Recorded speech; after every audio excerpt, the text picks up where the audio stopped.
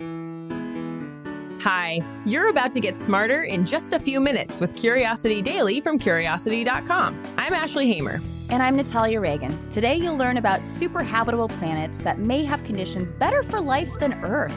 Then biologist and best-selling author Neil Shubin will explain a common misconception about how animals evolve. Let's satisfy some curiosity. As far as planets go, Earth seems, well, unbeatable. We've got mild temps, liquid water, an atmosphere. What more could we want, aside from teleportation? Well, I'm about to tell you, because it turns out that Earth may not be the best possible place for life out there. Scientists have recently identified a couple dozen faraway planets that aren't just habitable, they're super habitable. That means they might even be friendlier to complex life than Earth. To be clear, there's no evidence that any of these 24 exoplanets are home to any life at all, but they sure have a lot of potential. The first criterion that all the contenders have to meet is probably obvious. They had to have liquid water. That's most likely to happen when a planet is at the right distance from its star. Not too close, not too far. That's a box that Earth can check too. Next, the researchers considered the star the planet orbits. The Sun is what's called a G-star. There's nothing wrong with G-stars, but they have a small drawback when it comes to the appearance of life. A short lifespan. The Sun will be lucky to see its 10 billionth birthday. That's less than ideal because life takes forever to emerge. The Sun sort of lucked out. It was about 1 billion years old when Earth got its first life forms, but other G-stars might not be so lucky. That's why researchers paid a lot of attention to planets orbiting K-dwarf stars. They don't burn as bright or hot as G-stars, but they do last a lot longer. We're talking 20 billion to 70 billion years. That means their planets will be older too. That's good news because researchers think life is most likely to develop on planets that are old, but not too old. Probably 5 billion to 8 billion years old. That's enough time to give life plenty of chances, but not so much time that geothermal energy goes away completely.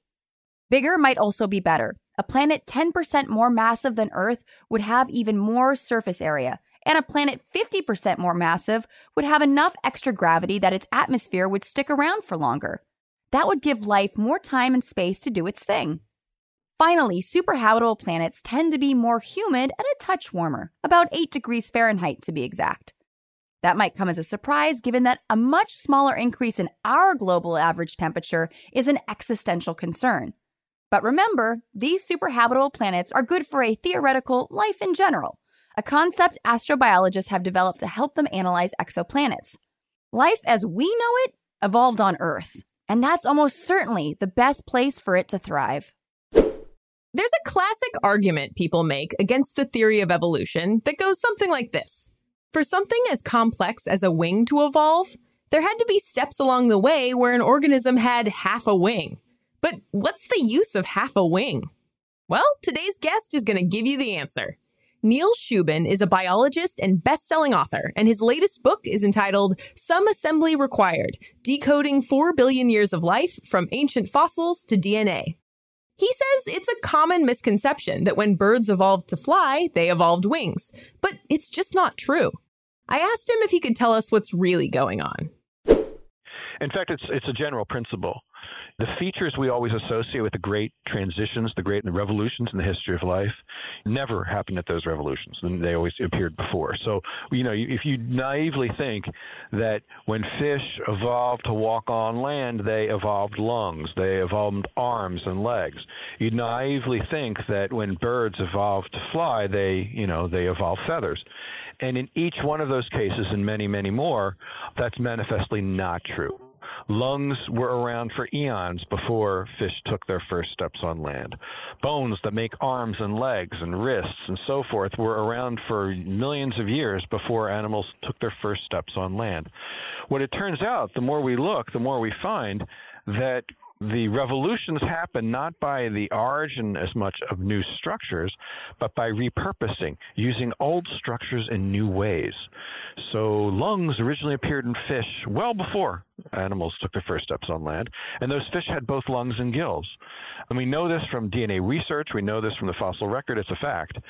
And, what these fish were doing is they were using lungs to live in water that has variable oxygen content during the year. So they'd use their gills when the oxygen content was high, and then they'd shift to lungs when the oxygen content got really low. Well, that strategy was around a long time, as were arms and legs and the fins of different fish. But at some point in the distant past, then those things were repurposed for life on land. And so these major revolutions aren't about always evolving new structures. They're about using old structures that existed for different reasons in new ways. Wow, it's hard to imagine. I mean, I the lung one makes total sense. But what about, a lot of people will say, part of a wing, like how useful is half of a wing? Like, what were wings doing? So let me just take it even further back. What uses half a limb? Remember I told you that arm bones first appeared in fins. Well, the fish that gave rise to limbed animals walked on wood. They were using the training wheels for them where they were walking on water bottoms. They were supporting themselves with their fins in the water, in the shallows, right? So where it was a little easier, and they were using those appendages to move around. Half a wing, same things. So look at it this way. Feathers first appear not in birds per se, but in dinosaurs and carnivorous dinosaurs. And those feathers, their original function was not per se for flying. It was more for, think about feathers, other functions of feathers as thermoregulation, insulation for warm-blooded creatures, for displays, for courtship and so forth, but certainly not for flying. What you see is the dinosaurs that are most closely related to birds all share a number of things. They share a very active lifestyle. So you look at their bones histologically, you look at the cellular structure and see just how fast growing they are. So they clearly had high metabolisms. What they had were feathers. Clearly all these carnivorous dinosaurs did have feathers. They have sort of wing-like structures in their forearms and wishbone-like structures in their chest cavity. They clearly are animals that were very rapid running predators. They could, run and jump. They can climb the sides of trees. So what we know for a fact is that these critters had bird-like structures throughout their body. What were they doing with it? Well, there are a couple ideas. One idea is that as they were running faster, wings evolved for ever longer periods of time off the ground to capture prey.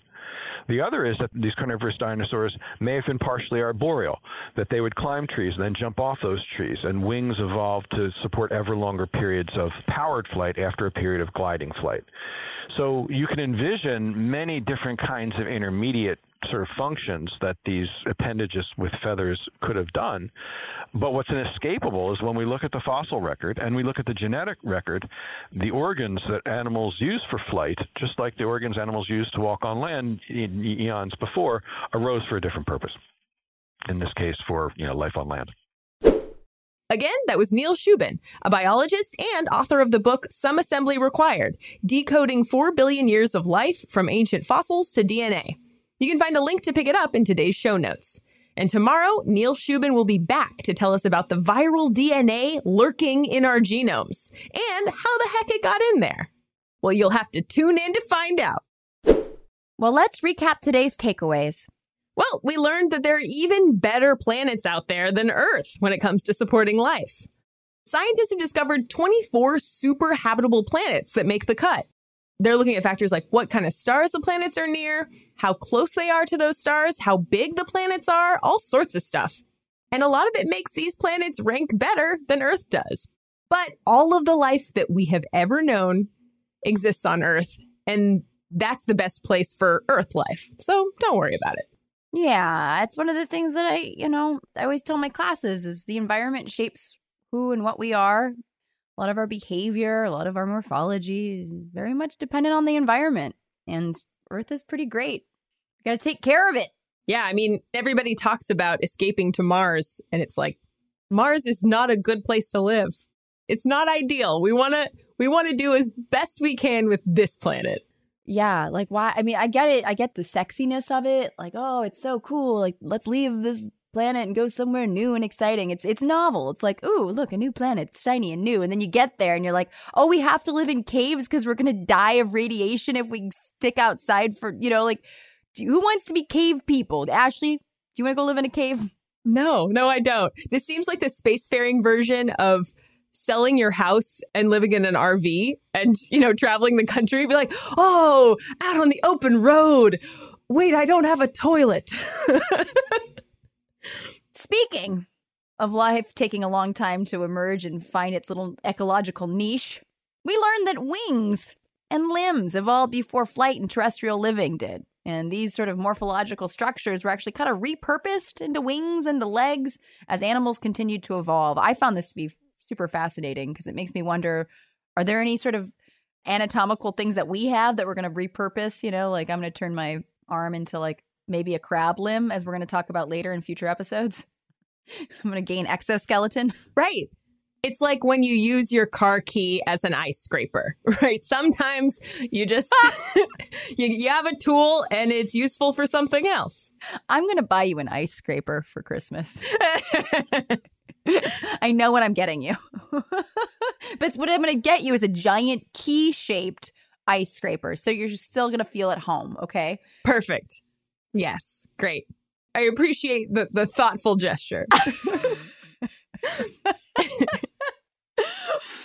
But yeah, it's fast. I mean, even the stuff about feathers being on dinosaurs and not necessarily having the purpose to have anything to do with flight, to actually get mates and like a courtship sort of, hey, baby, check out my cool feathers, rather than like, I'm flying, I'm fluffy.